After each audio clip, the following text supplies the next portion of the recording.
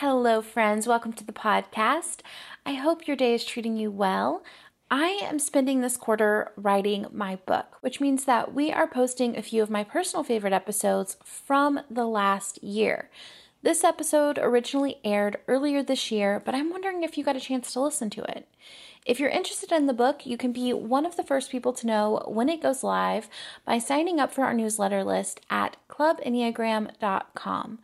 For now, thanks for being here, and let's get into the episode. I am Sarah Jane Case, and this is Enneagram and Coffee.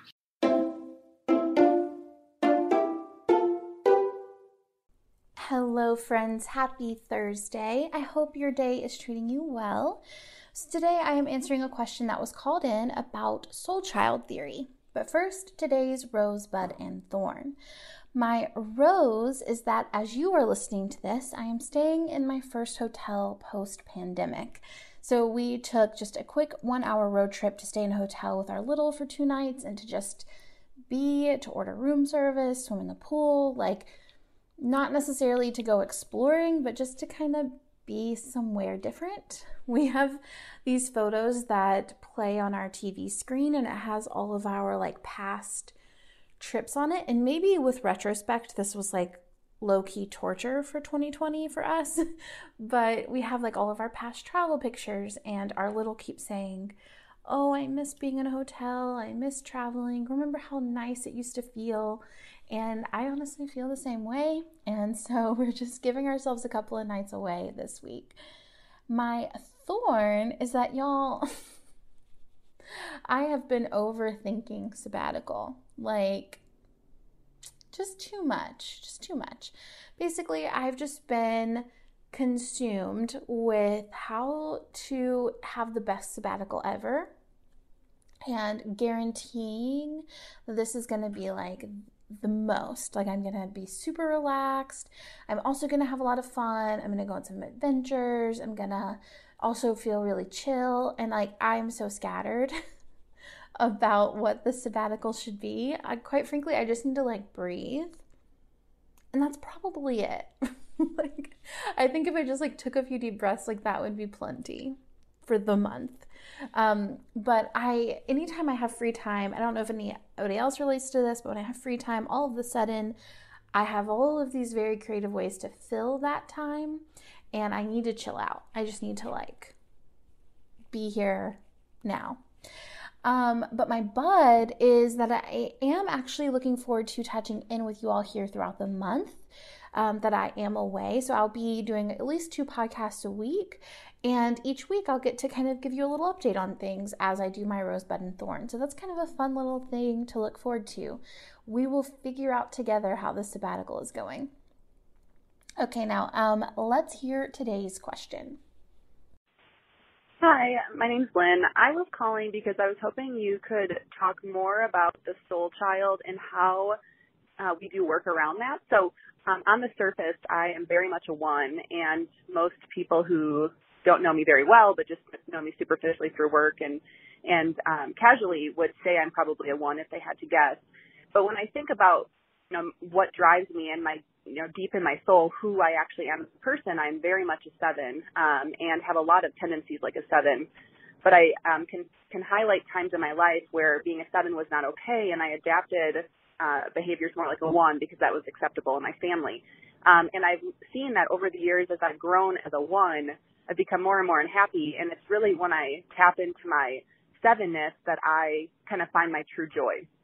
And so I'm sort of torn. I think this means that a 7 is my soul child, but I might be actually a 1. So I'm just kind of confused about, it seems like what work I need to do is actually around developing the 7 and letting go of this 1. And I would just love to hear your take on this. I've tried searching online and haven't found much around this specific type of example. So thanks so much for all you do. Take care. Hi, Lynn. Thank you so much for calling in your question. So this is actually kind of a complicated concept. So it makes sense that it would be a bit cluttered internally and how you're kind of processing it and experiencing it. And I think it's a pretty normal experience. So just to say, yeah, it makes sense. It's a little complicated. Now, the first thing we probably should talk about is how do we differentiate between our soul child and our dominant type? So essentially, our dominant type is what we do to protect that child side of us. So it's who we thought we had to be. Essentially, our little kid self was told they can't be this thing, and then we develop the persona, or like this character that we put on to get us through life that protects that wee gooey little kid version of ourselves. So with that being said, it's what we do to guard the internal version of what we're experiencing.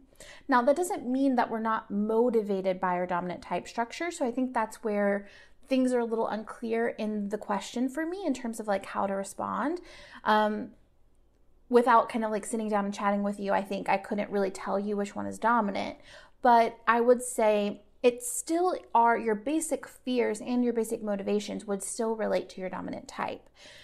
Because it is kind of like it's more unconscious. It's like what is kind of driving our behavior for most of our life. So when we think about like what we've done in our lives, we need to go back to why did I do this? Like what caused this? So, if I think about as a type 7, times that maybe I've quit a job or I've ended a friendship or I have put off something painful, I can really look back to, these things are happening because I'm afraid of being trapped in emotional pain. I'm afraid of being limited. I don't like to feel like my options are being taken away from me. And so I make these choices. I've made these decisions as a reaction to that fear. And so that's kind of where I would encourage you to consider your life and kind of look back at some life choices that you've made that maybe weren't as self-supportive as you would like them to be, and consider why that happened. Is it because you wanted to be free, you wanted to guarantee your happiness, and you wanted to avoid pain, or was it because it was really important to you to be a good person, to do the right thing, and or to be seen as a good person and someone who does the right thing? The next piece is that growth on the Enneagram can look like the levels of health mentioned in the levels of health episodes that we're kind of going through right now, which type 1 went up last week, which is kind of like this, like, okay, level 9 looks like one thing, level 1 looks like this, like, self-actualized version of ourselves or whatever. So there's that kind of way to think about health on the Enneagram. But another way to think about that health in the Enneagram is to simply think of it as releasing the type pattern of what you think you are supposed to be. So releasing the expectation that you be a type 1 or releasing the expectation that you be a type 7, and not over functioning through the lens of your type to get through the world. Meaning, as a type 1, that being overly rigid and perfectionistic or constantly refining. For type 2s, being overly helpful. For type 3s, overly focusing on success as a motivator. For type 4s, overly focusing on being significant. For type 5s, overly focusing on being informed and managing your energy levels. For type 6, overly focusing on being loyal but also being skeptical and being safe and secure. Type 7s kind of overly focusing on being limitless, having endless options, not experiencing pain, emotional pain. Or type 8, not being controlled, being overly focused on being strong. Or type 9s being overly focused on being easy to get along with and having their own personal peace of mind. When we over focus on these things, we limit our access to presence, and therefore we limit our access to the truth of who we are. So when we think about growth, in some ways it is about not stepping into our type pattern, releasing the part of us that is that number, or the part of us that feels like we have to be that number in order to be loved, accepted, okay. For today's ad break, we're going to take just a moment to breathe together, to survey our thoughts, notice what we are holding on to. So get comfortable where you are sitting. If it's safe, close your eyes, leave them open if it's not. And let's take 3 breaths in through our nose and out through our mouth. And let go of your to-do list, your pending projects. And just focus on your breath. Isn't that nice? We all just need a few moments in the day where we are at one with ourselves. And that's why I'm so thrilled to be partnering with Calm, the #1 mental wellness app, to give you the tools that improve the way you feel.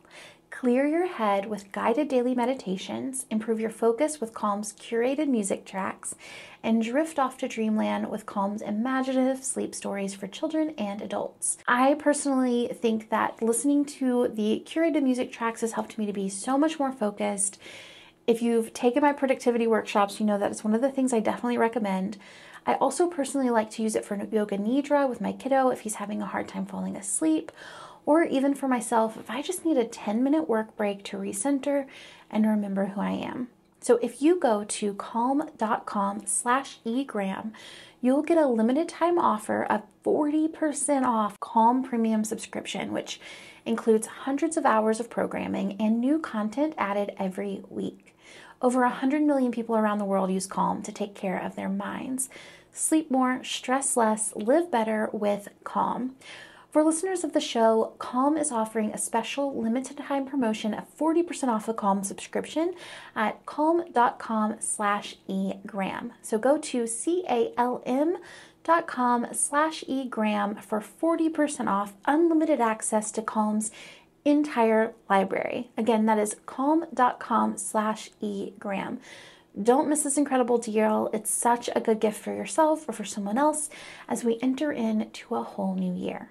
Thank you, Calm, for supporting the podcast.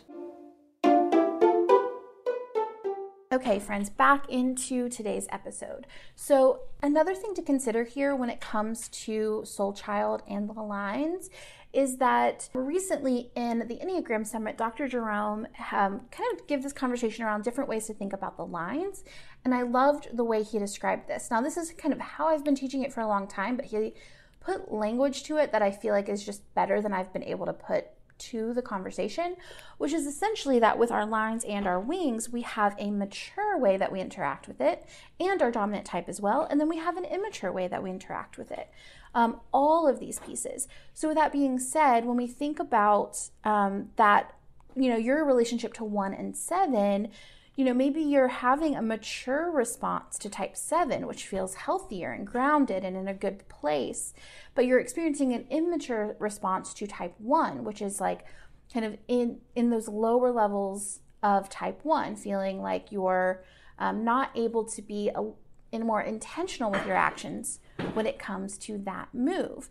So that's just something else to kind of play with and consider. If you have the Enneagram Summit, that's a worthwhile thing, workshop to go watch and really get in more in-depth information about. Dr. Jerome gave us a ton of amazing content, but that's just kind of my little brief synopsis. The other thing to consider here is that behavior is unpredictable. And that's why we don't really type ourselves based on behavior. And I know that's because it can be really confusing. When our behavior is what we're trying to type ourselves off of, it's really not something that it's not really something we can do, because we can behave all kinds of ways for all kinds of reasons. So we really need to get under why that behavior is happening and not what behavior is occurring in order to accurately get a sense of what our type is, if that makes sense. So basically what I'm saying is behavior is unpredictable. We need to understand why that behavior is occurring in order to type ourselves accurately. And that's, again, we need to go back and revisit those motivations and those fears. And I also want to say we all do this, like every day. If we're questioning our type, it's probably because we're focusing too much on the behavior and not enough on the underlying motivation.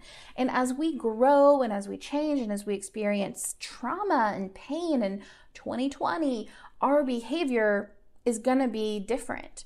But the character structure, kind of what forms us, how we view the world, that pretty much stays the same. And that's how we type ourselves accurately. And another thing is that it may be worth playing with the energy of type 7 for a while, letting that part of you lead. If that part of you feels healthy and connected and like it's serving you really well, like it's worth it to play into it for a minute and just See how your life improves. See how it affects you. Because at the end of the day, the labels here are not important. The goal of the Enneagram is not to identify with our Enneagram type anyway. It's really to recognize that there's a life beyond our Enneagram type. So it's honestly not incredibly important to feel confident that like you have definitively typed yourself correctly, as much as it is to explore your unconscious behaviors, how they're impacting your life, and what's serving you and what's not serving you in the long term. So do you feel progress? Are you experiencing growth? Are you experiencing expansion? Are you in the present moment? Maybe stay with that for a little while.